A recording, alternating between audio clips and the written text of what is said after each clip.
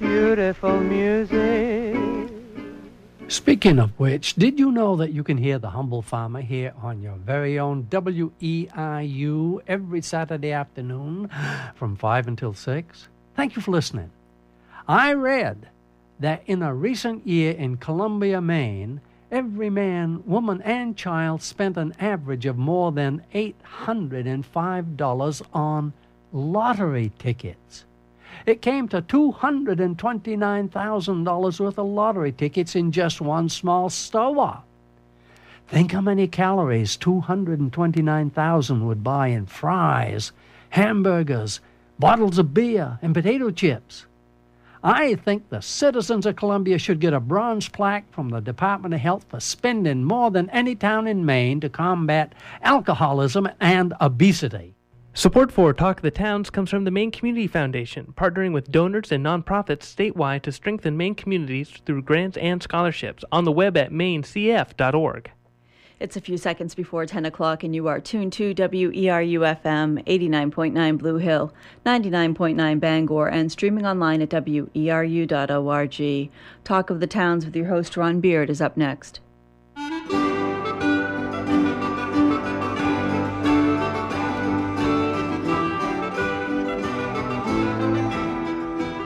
Good morning and welcome to Talk of the Towns here on WERU. We try to go beyond the headlines to make sense of the issues facing Maine communities, to share what works, to seek alternative solutions. Talk of the Towns is produced with support from Cooperative Extension, the major educational outreach program of the University of Maine, with offices statewide. Cooperative Extension puts knowledge to work with the people of Maine, and like WERU, whose mission is to be a voice of many voices, operates out of a sense that everyone benefits when we share our knowledge, our experience, our concerns, and our perspectives. We're about to practice the magic of community radio, in which those of us in the studio and you who are listening create a dialogue that we hope will be of benefit to our friends, our neighbors, and colleagues. I hope you'll stay with us for the next hour and talk of the towns. So, how did your wood supply hold up this winter? And have you got next year's supply under cover? Or maybe you don't burn wood at all, and you don't think about wood because you can just turn on a switch and your home heats up from oil or another source. This morning we're going to talk about who's burning wood in Hancock County and why, and are there any community-based approaches to assuring that our supply keeps up with demand.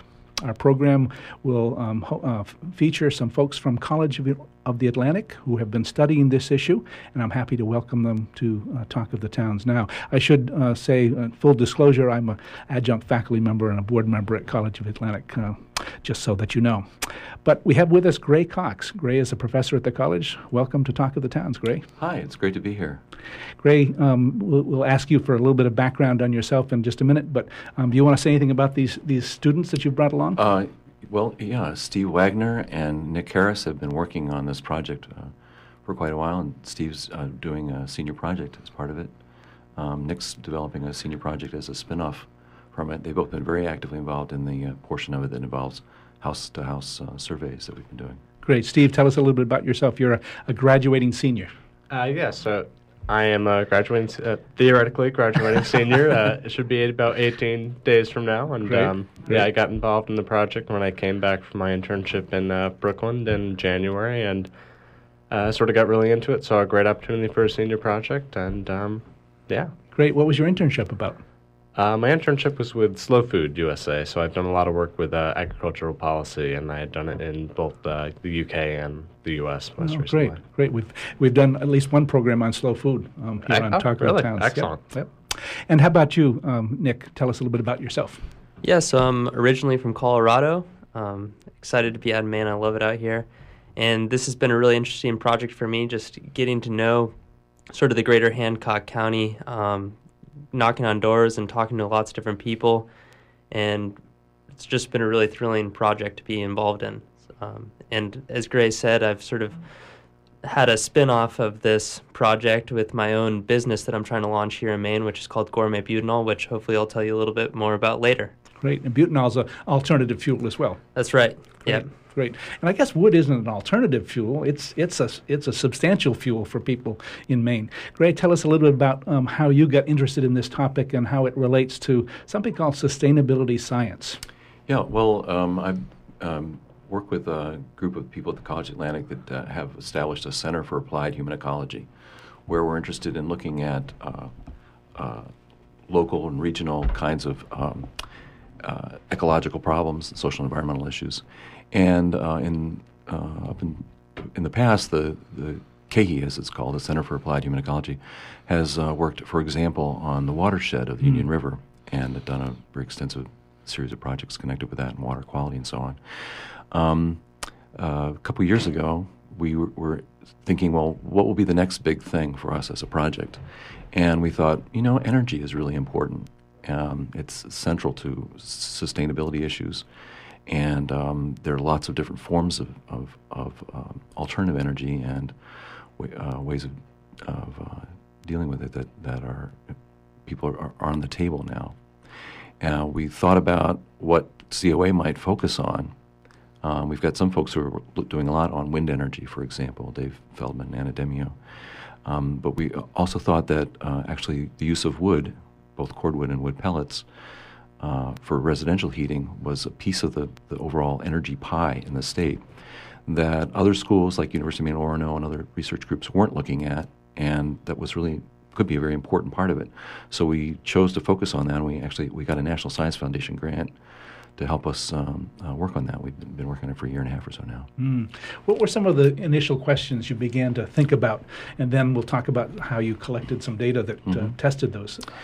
Well, one of the questions was, what's the effect of burning wood in terms of our carbon footprint? And an initial hypothesis that we had was that, in fact, it would be good for the carbon footprint and for climate change issues, for example, because when you burn wood, you're essentially taking wood that's already in the carbon cycle and just returning it to the atmosphere that it had come from before it was captured by the trees that were growing it. Unlike, say, oil, where you take oil that hasn't been in the carbon cycle for a very long time, and you're putting it back into it and changing the atmosphere. And wood is also seen as a renewable resource because you can grow it again? Exactly. It's right? a renewable resource. It's a local resource. So in terms of energy security, it seemed like this might be a really useful and important kind of resource to be looking at, both because you don't have to import it from Iraq or Libya, but also because during an ice storm, it's right there in your yard, and you don't need electric power to use it, in the case of cordwood. We also thought it might be an important opportunity for economic development and economic security, especially for low-income folks. So those were some of the kinds of issues that we were looking at when we first got into this. And later in the program, we'll ask Don Cass, one of your colleagues, about some of the air quality type impacts as well. So you're probably looking at the whole full range of things. We are. We were really, the other sort of key piece of this was, well, okay, maybe there's some reasons for being interested in using it, but what are the ecological costs and social costs and the risks? And Don has been doing extensive work trying to get a sense of what those are overall, and has been doing some very specific particle emission studies of the county to try and hone in on relevant data. So how did you kind of design the research end of things, when you're going out and talking with people about whether they burn wood or not and why? Well, in the project we've got, besides myself and Don, which you mentioned, Davis Taylor, who's looking at economic issues, and Ken Klein, who's been looking at legal ones. The part that I and Steve and Nick and a few other students have been focusing on has to do with the culture of household wood use and household heating and the culture of wood production. And we decided to try and do a study that would be systematic to find out, well, who's burning wood and why, and who isn't and why not. Because I understand you started with some census data about who was burning wood or how many people were burning wood, but turned out that wasn't necessarily a good use of census material. That's right. Actually, in our initial review of literature and stuff, we found that the census data from about 10 years ago indicated that 10 or 11% of people in Maine in general, and Hancock County in particular, use wood. And that figure, 10%, is the one that's widely used in policy documents at the state level for thinking about energy needs and resources. As we got into doing this household survey through the county, we found that 55 to 60% of people in Hancock County are using wood to at least some extent. And of those, roughly half are using it for at least half of their their heating. So it's much more substantial than people previously thought, and that obviously has some interesting implications and opportunities. Maybe we'll talk about some of the policy findings later. So you and your colleagues designed a survey and designed a way to get a random sample of folks. Right. Tell us a little bit about that. You didn't just go ask people that you saw wood smoke coming out of the chimneys. No, Okay. no, we didn't. We wanted to survey the whole county. We were thinking of the county as an interesting unit for study that might be scalable to the state level. And so we divided the population of the county as a whole up in terms of the towns, and selected a sample from each town that was proportional to its population for the county as a whole. And then we used initially, where they were easily available, the property lists from the tax rolls for the towns to generate a list of all the property units in the town, and then did a random sample of those. In some of the smaller towns where it's more difficult to get that kind of list, we used a simple geographic random distribution. I've been going door to door, and normally in a team of 2 students, or myself. And we have a pretty simple survey that's the basic format. We ask people how do they heat their house, and if it's with wood, how much cordwood do they use, or if it's with pellets, how many tons, if it's with oil, how much. And we ask about the kind of stove they have, and then we ask about what their reasons are for choosing to heat with wood or to not. And also we ask them whether they think that the use of wood should be encouraged, either for ecological or economic or environmental reasons or national security reasons and so on. But we use these questions as a kind of a prompt to allow people to explain in their own words how they heat and how they think about their heating. And we're really trying to do not so much a standardized survey with check response or numerical response to questions, but a more of an ethnographic or anthropological approach where we can really try and get into people's culture. And we've actually found some very interesting kinds of cultural things. Well, let me ask the 2 students who've been out on the roads of Hancock County asking these questions, what some of their, what were their reactions when you knocked on a door and asked them, start with Steve and then go to Nick, what were some of the reactions that you found? I guess it's interesting to sort of watch the progression. At first it's Maine, and of course we've just been through several, pretty tense elections. Usually people open up the door with some serious trepidation. They're very cautious, but usually once we ask, can I ask how you heat your home? It's suddenly the facial expressions change, and people are like, okay, well, this is interesting. And especially, if they burn with wood, sometimes they're just like, come on in, sit by the fire, and so some people react like that.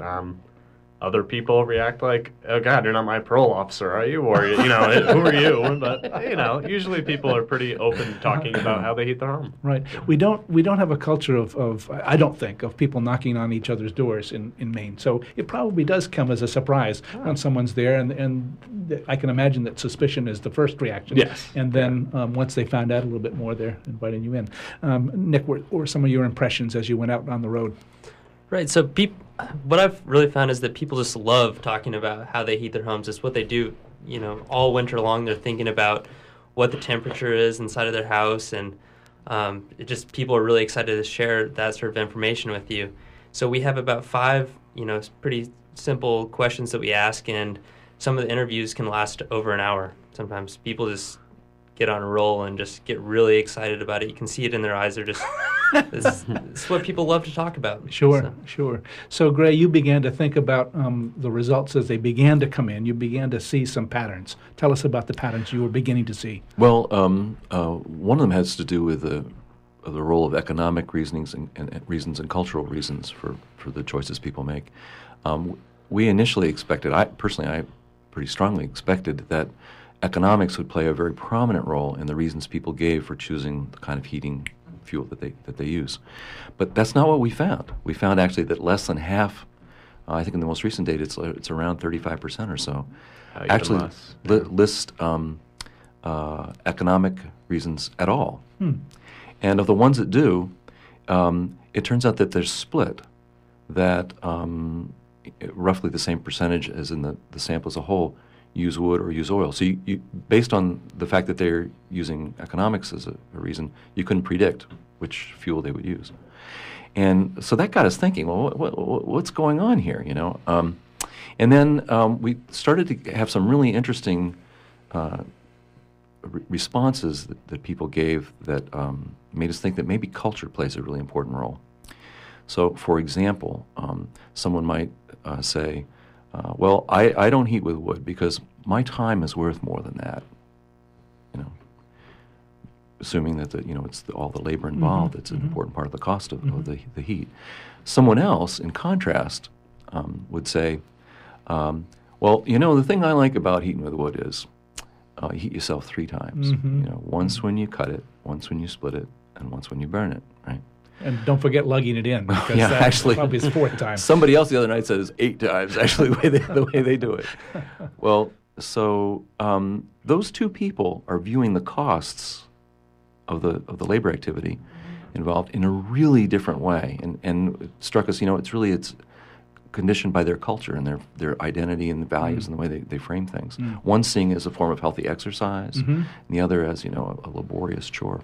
Did any of you see that kind of thing emerge in some of the conversations? Did you have, Steve, did you see that kind of emerge?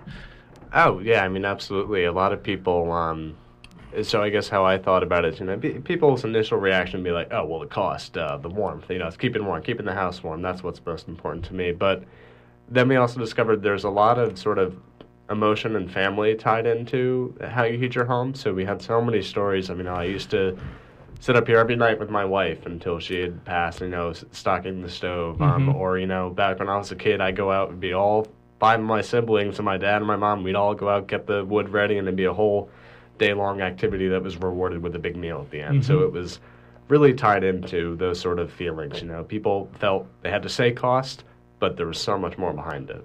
Nick, did you find similar stories? Yeah, and another interesting part of that too is just the sort of the misconception that a lot of people think that wood is more expensive than oil. It sort of gets back to what Gray was saying in terms of people's time, but I think most people don't know really how much, you know, you're paying per BTU with all these different sources of you know, heat. So they might have had some theory about that, but they never bothered to check it out and did a direct cost thing. They might, I suppose, if they were building a house, they might go through that initially, but maybe after they've done it, they may not have paid attention to the cost of oil versus the cost of wood. Right. Yeah. And there are a lot of ins and outs and interesting things. I thought, you know, heat is heat, but the more we looked into it, we found people have these different sorts of responses to different types of heat. Some like to get close to the fire, get warmed up, and then also the physics of it is somewhat different. Like the people who heat with wood probably actually use fewer BTUs to heat their house, at least typically, because they often will have a place where they can get very warm near the stove, but then they often like to keep their bedrooms cool, for example. And in terms of the BTUs that you lose to the outer environment and you need to generate for your heating system, it's the temperature at the envelope of the house that's the key thing. And so it seems that at least in a high percentage of the cases, people who are heating with wood actually have the envelope of their house significantly cooler than the oil burners. So they're probably using fewer total BTUs, which is something that's often overlooked. Yeah. So an oil burner might, unless they have lots of zones in their house, they might try to keep the house uniformly warm because, you know, that's what they expect. But a wood burner might kind of naturally know that the warmest place is going to be near the wood stove. Yeah. And this sort of gets to some of the data that we were looking at when we came up with this typology of different cultures. When you say typology, I'm not sure everybody understands what that word means. Well, I'm not sure I do either, because we're trying to figure out what we mean by dividing things up this way. But we've been looking for patterns, right? And it seemed that we found 2 types of families, and it's very rough, and we're still still working with it. But it has seemed useful to categorize them in the following way. On the one hand, there are the folks that we might call the modern consumer family, where the kind of core metaphor for them, in terms of the way they think about heating, is that heat is a service that's provided to you by a professional. And in contrast, they're what we might call the self-reliant Maine Yankee families. And they're the ones for whom heating, the core metaphor is that heating is an activity, it's a practice, something that you do for yourself. And they have really different ways of looking at costs. So, for example, the example I gave earlier, you could imagine it's the self-reliant Maine Yankees are looking at this practice of heating as something that heats you 3 times. They have different attitudes towards space and time.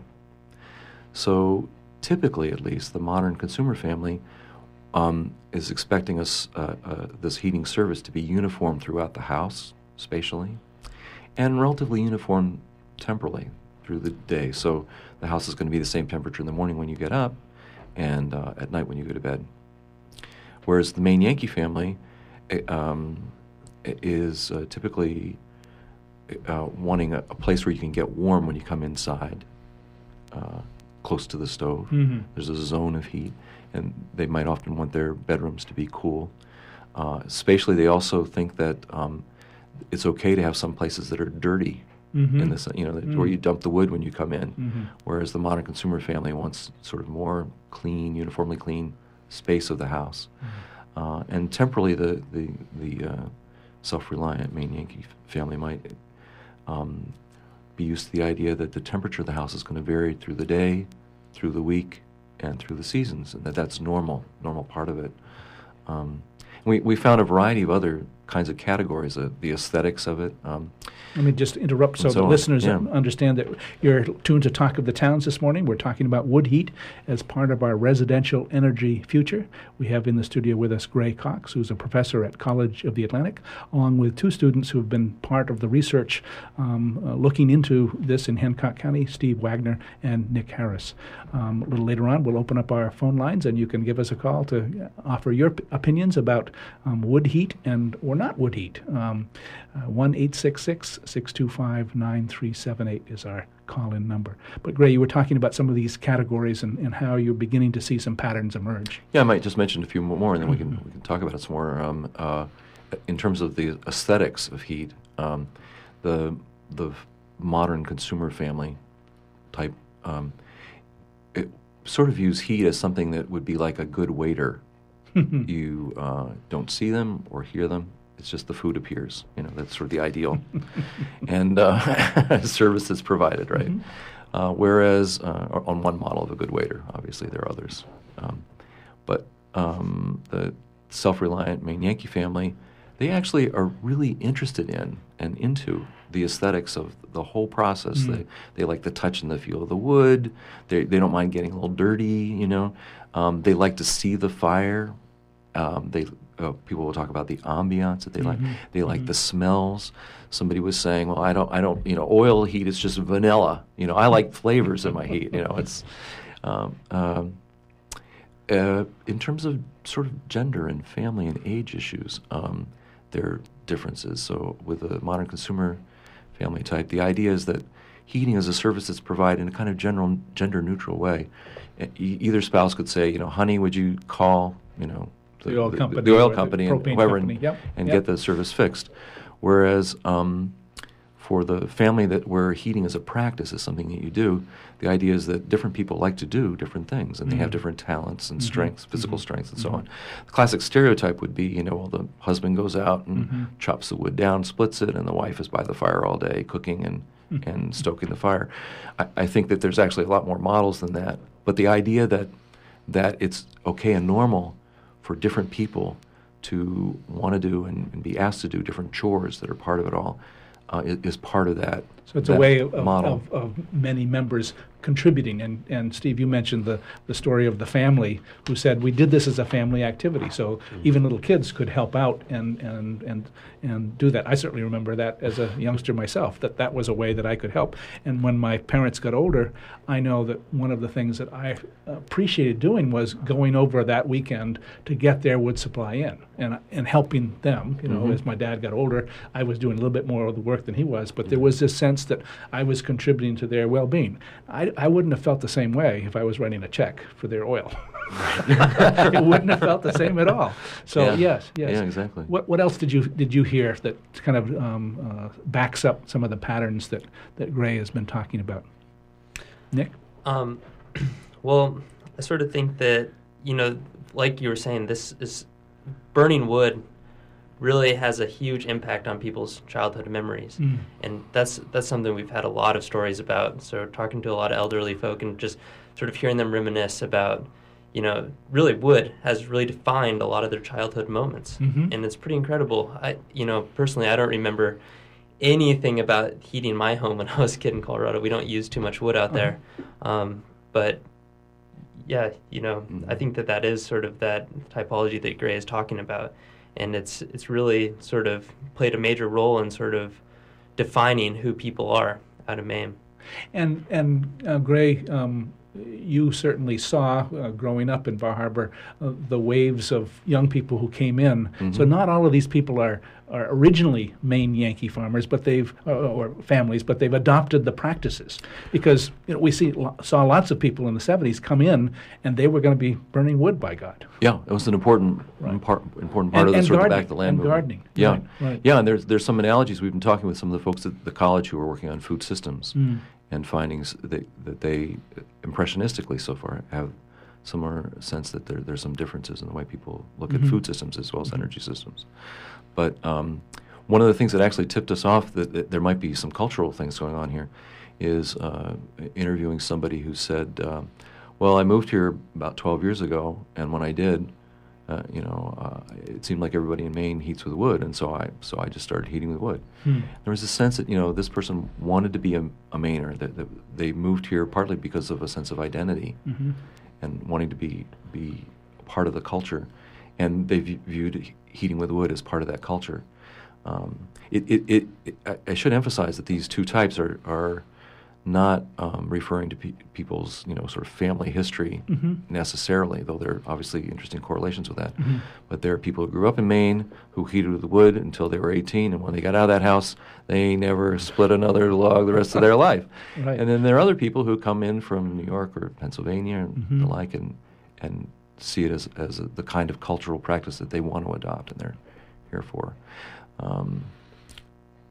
So what questions, as you went out and as students, what questions did these interviews prompt for you? What did you begin to think about policy kinds of things? What else happened in addition to collecting the data? What kind of sparked in your mind? Steve, start with you and then go to Nick.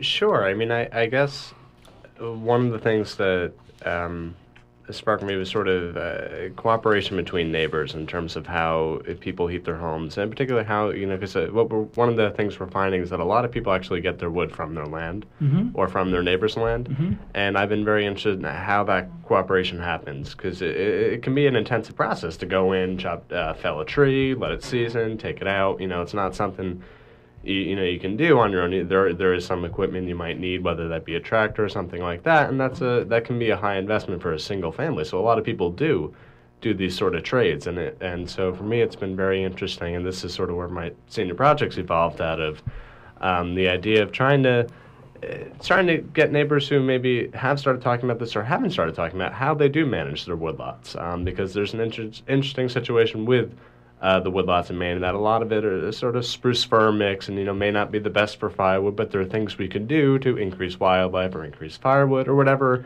someone values in their own property. And what I've been trying to do is sort of start to find neighbors who are managing and then expand out from there. Talk to your other neighbors. What are they doing? What can you share from each other? How can you help each other sort of deal with rising heating costs, fire hazards, interest in wildlife, those sort of things. And I think some of your work points out that rather than being in large tracts, most of the land, at least in the coastal regions of Maine, is held in relatively small, 2 to 10 acre parcels. Yeah, Maine is unique in that. So it's you have about 94% of the state is covered in forest. It's the most forested state in the country. Pine Tree State for a reason. Right. And within that, yeah, particularly in Hancock County, it's across the state. Plurality of the people are private owners, and in Hancock County, it's private owners who may even have less than 10 acres, so they can't enroll in state assistance programs that maybe larger acreage people can, like a tree growth program or something like that. So it really is about you're really on your own, but you're not. Your neighbors are in these same situations. So that's what this is starting to look at. And so I'd be very curious to hear from people, what sort of things do they do with their neighbors in terms of how they heat their homes or how they manage their woodlots? Because I had a show not too long ago about a local food policy, and a young farmer was on with us, and I asked, well, how did you learn about farming? Well, I asked a farmer. And what you're saying is, how do I learn about wood management, cutting wood? I'm going to ask my neighbor. I'm going to get that information from someone who does it. And I think you've taken the idea a little bit further and said, what if you kind of began to draw these neighbors together so that they might be able to manage the land cooperatively in some fashion to get multiple benefits, and that's what a lot of folks who go to the University of Maine talk about. They go to the forestry school and they talk about the mutual benefits, the multiple benefits. You mentioned wildlife, but also wood production, aesthetics, air, cleaning up the air because trees do that. All of those kinds of things could come out of a kind of cooperative management plan. Yeah. You're tuned to Talk of the Towns this morning. We're talking about wood heat as a residential energy source, and in the studio with us are Steve Wagner, a student at College of Atlantic, and Nick Harris, also a student, along with Gray Cox, who's a professor at the College of Atlantic. We do have one of Gray's colleagues with us by phone right now. Don Cass is a professor at College of Atlantic and focuses a lot of his studies on chemistry. Welcome to Talk of the Towns, Don. Hi, Ron. How you doing? Good. Tell us a little bit about your involvement in this wood heat project, this wood energy project. How did you get involved? I think it started because I grew up in Niagara Falls, and my dad worked for DuPont, one of the chemical companies, that for years and years dumped waste materials into Love Canal. And they thought they were doing a good thing, isolating all these wastes. And then at some point, Love Canal turned into the tragedy that it turned into. And ever since then, I think I've been wary of things that people think are good things, which might not turn out to be such good things. So I sort of approach this as, it sounds like burning a lot of wood would be a great idea, but maybe we should look a little bit more carefully before everybody actually goes in that direction. And how have you approached that question? What kinds of experiments or testing have you done to ask those kinds of questions?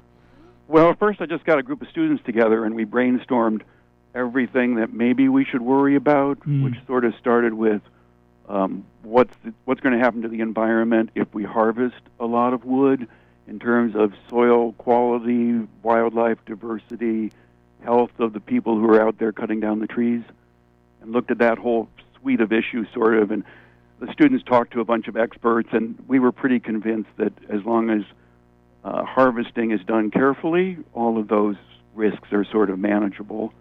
And then we turned to what's going to happen to the homeowner and the results of actually burning the wood once it's harvested.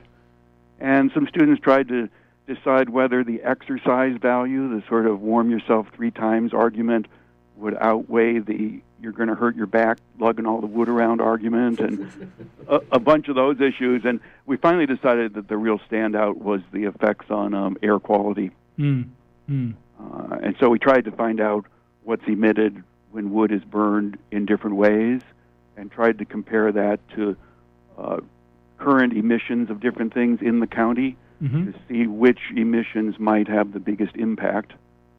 And that led us to focus mostly on what most people think of as soot and just little particulate matter in general. And you mentioned burning woods in different ways. Just list the kinds of things that you were looking at there, the techniques of burning wood.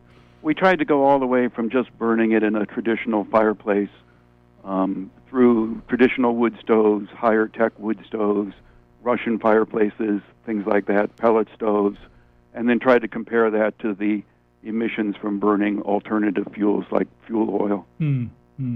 So it turns out that wood can either be really clean or really dirty depending on how you burn it. Okay, well, tell us a little bit about how best to burn wood. A lot of air and hot. Most of the pollution that comes out of wood is from incomplete combustion, which means you're getting leftover little pieces of wood coming out of your chimney, and you're also losing a lot of the heat value by not completely burning those little pieces of wood. So when you think about a Russian fireplace, maybe describe that. That sounds like one of the best ways to burn wood. You're burning hot. I think it is. Yeah, tell us a little bit. So that you wake up in the morning and you build yourself a big fire in this massive masonry fireplace, and it burns really, really hot, and then you're done for the day. That the fireplace stores up all of that energy that's generated, and that'll last you usually until the evening, and then you get to burn one more big fire and heat up the masonry again, and then you're done for the evening.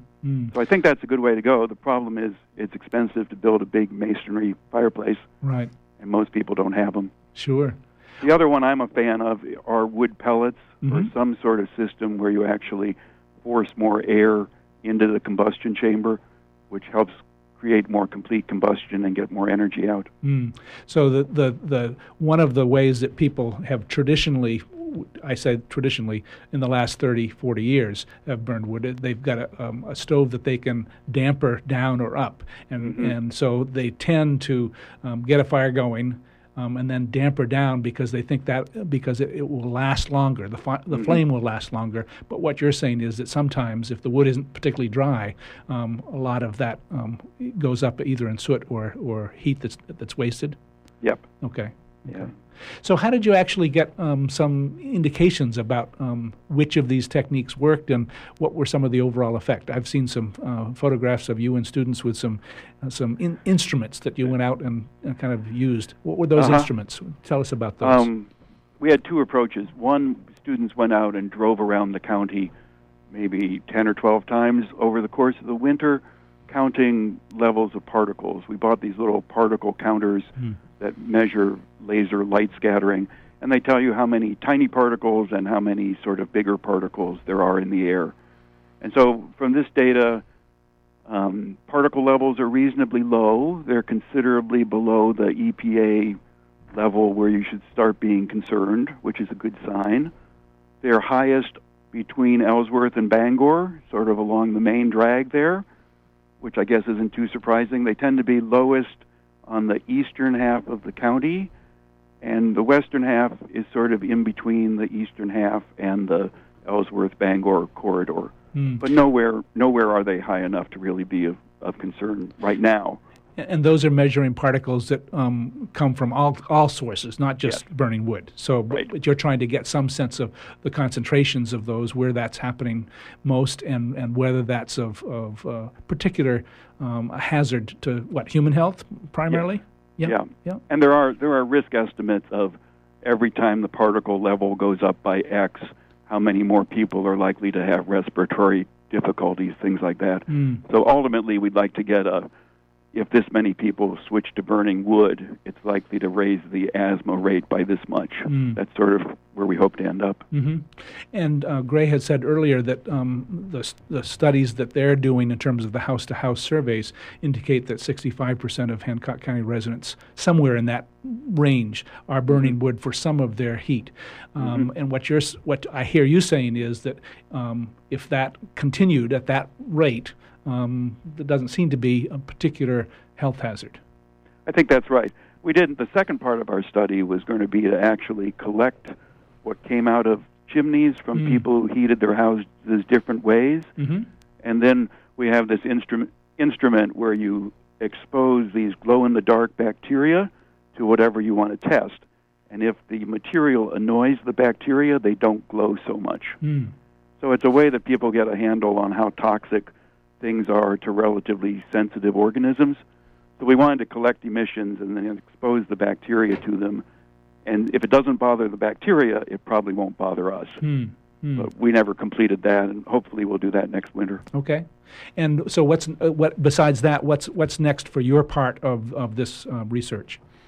The thing I'd really like to get a student working on is a better sort of computer model of, if this much comes out of these houses, what will that do to the general air quality? We sort of have a rough model, but you need that sort of model if you want to connect emissions to ultimate health effects. Well, Don, thanks so much for being with us on Talk of the Towns. That was Don Cass from College of Atlantic, professor there, focused primarily on chemistry, but as you can see, he started conversations that said, let's look at the whole picture. And Gray, that's probably a good description, and we can get our students here talking about it too, that there's a little bit different approach at College of Atlantic than there might be at some other place, that notion of human ecology of kind of integrating the learning. Tell us a little bit about that approach to learning. Yeah, well, the basic approach at COA is to adopt a human ecological one, where what that means is that we want to look at issues from the point of view of all the relevant disciplines, and also from the point of view of all the relevant stakeholders. It's part of the reason we wanted to go around and do interviews with people throughout the community in the county, and we also wanted to look at it not just from the point of view of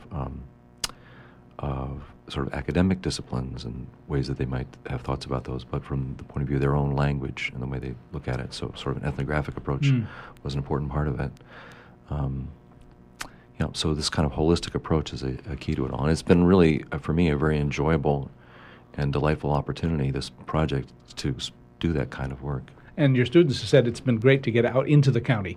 It's that you're getting out of the classroom and you're talking with people about their lives. I'm going to come back to Nick and his spin-off project in just a minute, but I'll list our phone numbers in case you've got some thoughts or opinions about burning wood as part of your residential energy uses.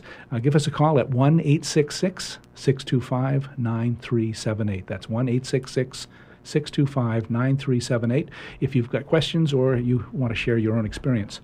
Nick, tell us a little bit about butanol and what it is and how you might turn that into a product that you could sell. Right, so butanol is a fuel that can replace gasoline and heating oil. So it can be used in your car or in your heating oil furnace without modifying any equipment, 100%. So it stands out because unlike ethanol, you don't need to mix it. Mm-hmm. And we found that about 60% of everybody burns some sort of firewood, but also 80% of homes are equipped with heating oil furnaces. Okay. And so what this means is that people are already set up to start burning butanol. They don't need to go out and purchase some new piece of equipment. And what butanol basically is made from is organic material. So we're trying to use food waste. Basically, there's a lot of carbon that's in food waste. Also, you can use pulp wood, you can use waste wood. The Old Town Mill is currently researching technologies of using the byproduct of the paper process. And basically, you just take these carbons and ferment them with a bacteria that basically secretes butanol and extract that, and there you go. Put it in your car and you're ready to go. Great. Well, and you get the byproduct if you're using food because you get some compost material as well. So you've got two byproducts that are useful to humans. That's right. So we're basically just taking out the carbon. And so all the important nutrients for the soil, like the nitrogen and the phosphorus, that's all returned. So we take out the carbons and then we compost the rest. And so it's not competing with composting. And instead of taking all this food waste and putting it into the landfill, we're building healthy soils and also keeping a lot of sort of bad emissions out of the atmosphere as well, because butanol burns really clean. Because it has that extra oxygen on it, because it is an alcohol, it burns completely.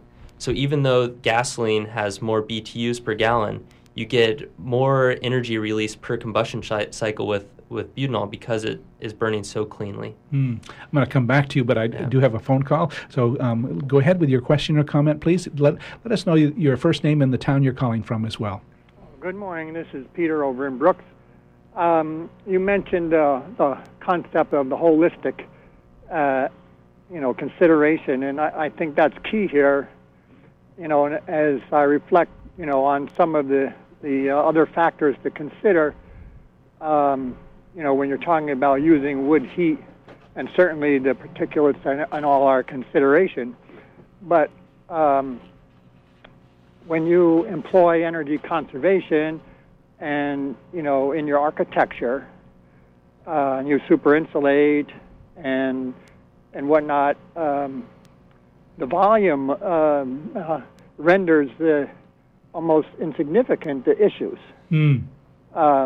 When you can have a modest, small to modest size living space and heat it on half a cord, and cook and heat on half a cord, that you can burn even less than that more cleanly with a rocket stove, which you can build yourself. And so the scale of considerations has to be broad, and isolating this issue and trying to determine policy issues without, taking consideration the whole ball of wax can be misleading. So that's my little contribution. That's great. Today. Very healthy contribution. Thanks for your call this morning. Do we have another phone call as well? Let's take the second phone call, and then we'll get some discussion with our guests. Go ahead, give us your first name and where you're calling from, and go ahead with your question or comment, please. David, I'm calling from Brooklyn. Thanks for the show. And I wanted to say I'm right on board with Peter from Brooks in that we need to look at the situation, the problem, so-called holistically.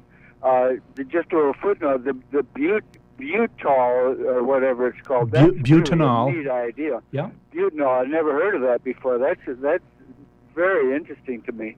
But what I wanted to say was about the wood burning and the Russian fireplaces.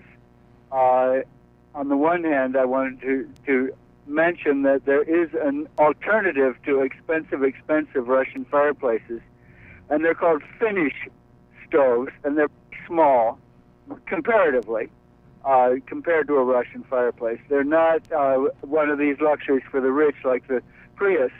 They were invented in Iceland by the government, and it was mandated that every affordable housing house, which the government built, which in Iceland was really affordable. I don't mean you had to be making, $150,000 a year in order to pay the mortgage payment, but affordable house had to have one of these in it, and it's basically built in a 55-gallon drum. And a young man named Aubrey knows how to make these things, and he lives in Maine. And were we to grab this bull by the horns and make a whole bunch of these things at the BIW or at some plant that somebody might want to start up, we could burn our alder and our brushwood very efficiently with a lot of heat in a stove which was made locally, which was small and affordable by the average hombre. Great. And I just, when you're factoring in expenses, you have to consider the expenses of one of the other alternatives, electricity, and you have to consider that fully. And when you factor in the particulate generation of the electrical plant, and you also factor in the mountaintop removal, ecological devastation, et cetera, it's very important to look at these things holistically in order to come up with numbers which really do suggest what we're doing instead of just a part of what we're doing, a selective part which makes us feel good about what we're doing, because we ain't doing good and we got to change it, and until we get the numbers right, we're not going to be inspired to do that. Okay, well, thanks for your call this morning. 1-866-625-9378. So response to these callers, both of them suggesting support for the kind of ecological approach, the human ecological approach, looking at the full thing. And Gray, you're not ready to talk about policy yet. You're very preliminarily looking at the data that you're collecting. So policy will come a little bit later. But respond to these calls. Well, I think Peter and David's points are really well taken. The importance of insulating, to increase the efficiency of your heating system, regardless of what you use, is absolutely crucial, and it's pretty clearly the single most important and cost-effective thing that can be done. And it's also really important, as David was pointing out, to sort of look to local ways of doing construction of different kinds of stoves and heating systems, and both because it creates local employment and also allows people to sort of participate in this culture that I think is important in terms of their identity for a lot of people. And this notion that you've discovered that 65% somewhere 60% are using wood in some form. That's a lot different than the census figures showed from the last census. I don't know what they are for this census. So I guess this is new information for anybody that's considering policy, that people are already using wood. Yeah, and I think we, sort of in a tentative way, the kind of some of the policy issues we might start to think about and be guiding the exploration that we do and the conversations that we have in different contexts are, for example, that it looks as though we would be able to increase, or perhaps this is the easiest way to put it, we could decrease the amount of oil we use, cutting it back about 50%. By increasing the number of people who actually use wood. A number of the folks that we've been interviewing have been talking excitedly about wanting to get, or actually expecting delivery of, wood pellet stoves or other kinds of cordwood burning. So it seems that there's a market for people who want to expand into it. And then the people who are already using wood can, certainly in many cases, expand their usage of it quite readily. They've already got the stove in place. They've got the place to stock their wood, and as the price of oil goes up, which it's doing, or has been doing, they're ready to move in the market. So that's one kind of consideration. And then a second is that I think as we've been visiting households, we've been finding a significant number have older stoves. A significant number have wood burning practices that may not be making the best use of the wood. A recent thing is, people get wood delivered by big dump trucks.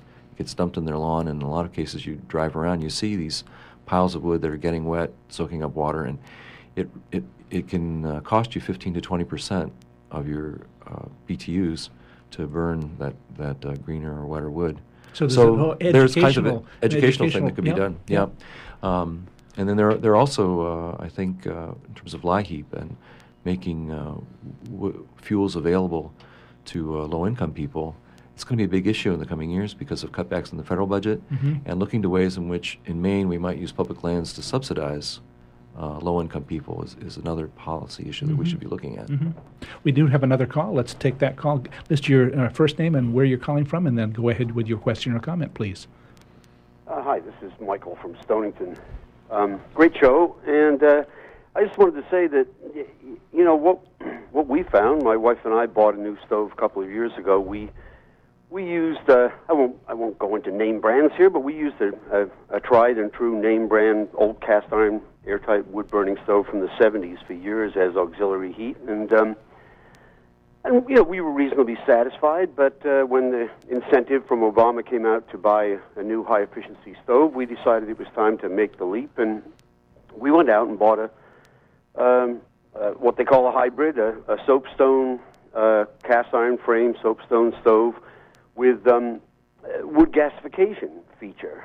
And no catalytic converter here, but I can tell you that our experience over the last 2 winters, it's been night and day. It really, this stove burns incredibly cleanly. It leaves very, very little ash compared with our previous stove. I think we're using, I would guess, a third less wood for the same amount of heat, and the chimney, no comparison in the state of the chimney at the end of the season. It just is the flames actually burn at the top of the stove, blue and bright, and the wood almost looks like it isn't burning. It's a really odd thing, but we're delighted, and I think this is just a giant leap forward, not only in cleaner air, but in more efficient use of material. And, of course, dry hardwood. Your guest there is absolutely on the money there. Do not let your fuel, that's just giving away money, using your heat to dry your fuel. That's just idiotic. Well, thanks so much for your call this morning. Thanks for your show. 1-866-625-9378. We've got time for 1 or 2 more calls. One of the other aspects of your survey material was going out and asking for the processors of wood. What did you find when you talked with people who were cutting wood and delivering it? Steve? So we've really just started the data with talking to people who are cutting wood, because a lot of it, one of the things I was surprised by, there are quite a number of people who are still cutting from their own land. Okay.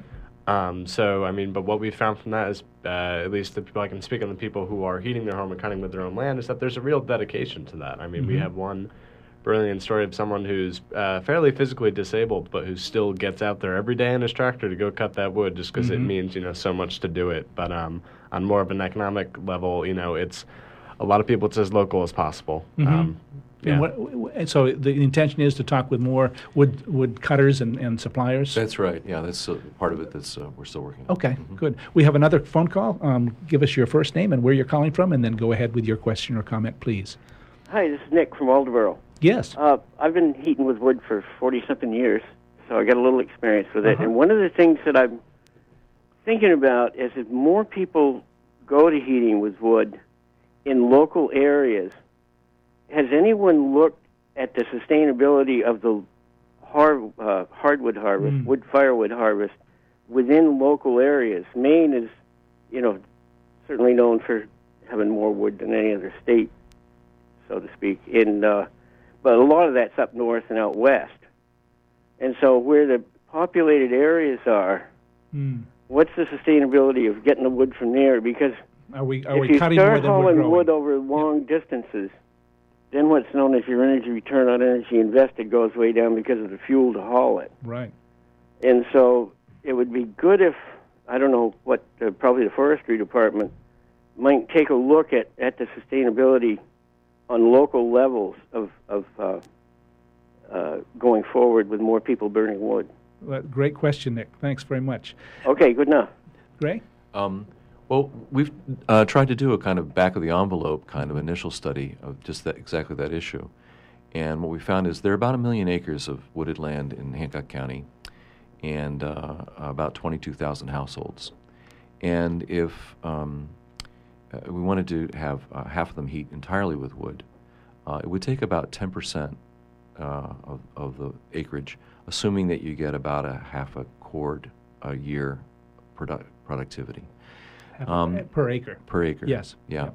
And that's about a quarter of the hardwoods that we have in the county. We're about 43% hardwood currently. So the woods is there, and then the question is, should we be using it for this or something else? A lot of the hardwoods that are there are, for example, beech that's infected with bark diseases and the like, and that make great firewood. So that's one of the aspects of this to be thinking about. Another point, and this ties in with Steve's project very much, is that especially along the coast, there are a lot of areas where there are spruce and fir that have grown up from old pastures, for example, and really could benefit ecologically from various kinds of thinning that might create space for some hardwood. I think the short back-of-the-envelope answer is, yep, there's plenty of wood here, and it's at a reasonable price, and there could be more if the lands were managed differently and better in ecological ways. And you're going to find out different dimensions to the answer to that question as you talk with some of the harvesters. You'll find out a little bit more about where they're getting their wood and what they think the supply is, and then you've got kind of the state statistics that would indicate how fast is wood growing and how fast are we harvesting. So those things are certainly part of the mix. Well, where would you like to take the conversation in the last 5 minutes or so? What are some of the implications?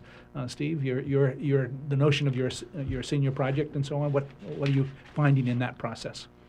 Well, within that process, particularly going back to some of Nick's points, that a lot of people once you heat them, they're not going out and just selecting the best trees and just taking them down, sort of thing. A lot of people are, they do have a methodology of how they do it. A lot of it goes back to there's an older notion in Maine of, if you have 10 acres, you can heat yourself every single year for a lifetime if you do it right and you do sort of selective harvesting. And I guess, as I do the neighborhood forestry project, we start talking with people and we learn a lot just from neighbors of what they're doing. We work with the Forest Service and we share that, but there's actually some good information out now. And I guess one of the last points I would just point out is there's something called the Small Woodland Owners Association of Maine, or SWOM, which is www.so SWOAM. Yes. .org, and that's a great resource for people on how to manage your woodlot so that you can continue to produce wood. Great. And that 10 acres, you say if somebody only owns 2 acres, they might talk with their neighbor who has 15. Exactly. Right. You start talking to the neighbor, you start collaborating, and even it's something as simple as, just start sharing what you do, walk through each other's yards, and you can start to see the possibilities depending on your land and depending on your values. So in some ways, you're also saying tapping into that older wisdom that's already there on the landscape, and then mixing that with the professional advice that you might get from SWOAM. Yeah, exactly. Nick, what's next in your project? Well, we'll be, in terms of the butanol, we'll be producing small amounts in a lab really soon. We just got a lot of our equipment in, and we're about set to get going. So that's going to happen in the next week or so. And Gray, what do you hope for the project as you conclude it?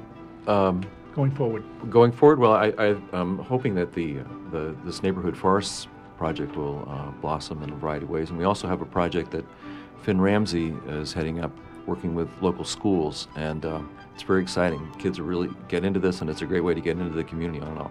And how do people learn more If people about want to learn more about it and follow it, they can contact me, Gray Cox, at College of the Atlantic. Email is gray, Gray, at coa.edu. And we have a website, which is HancockCountyWoodshed.wordpress.com. Great. So if they look just for Woodshed, Hancock County, they'll probably find something. On their especially if they look in the WordPress. Great. Well, thanks for all of you for being with us this morning. We've come to that time when I want to remind you that the program was produced with support from Cooperative Extension and the Hancock County Extension Association. With offices in each county, Cooperative Extension is the major educational outreach program of the University of Maine. Our radio collaboration with WERU began in 1990 and continues with your support. Join us from 10 to 11 on the second and fourth Friday mornings of each month for Talk of the Towns. Our theme music is a medley from Coronach on a Balmain House Highland music recording. Thanks to our guests, once again, Gray Cox and Don Cass, both professors at College Atlantic, and students Steve Wagner and Nick Harris. Thanks to those of you who listened and called in. Thanks to our underwriters. Thanks to Amy Brown for engineering our program, and stay tuned for On the Wing with Joel Raymond. This is Ron Beard, your host for Talk of the Towns, wishing you a good morning and asking that you support us during next week's pledge drive. Support for Talk of the Towns comes from Coastal Drilling and Blasting Incorporated.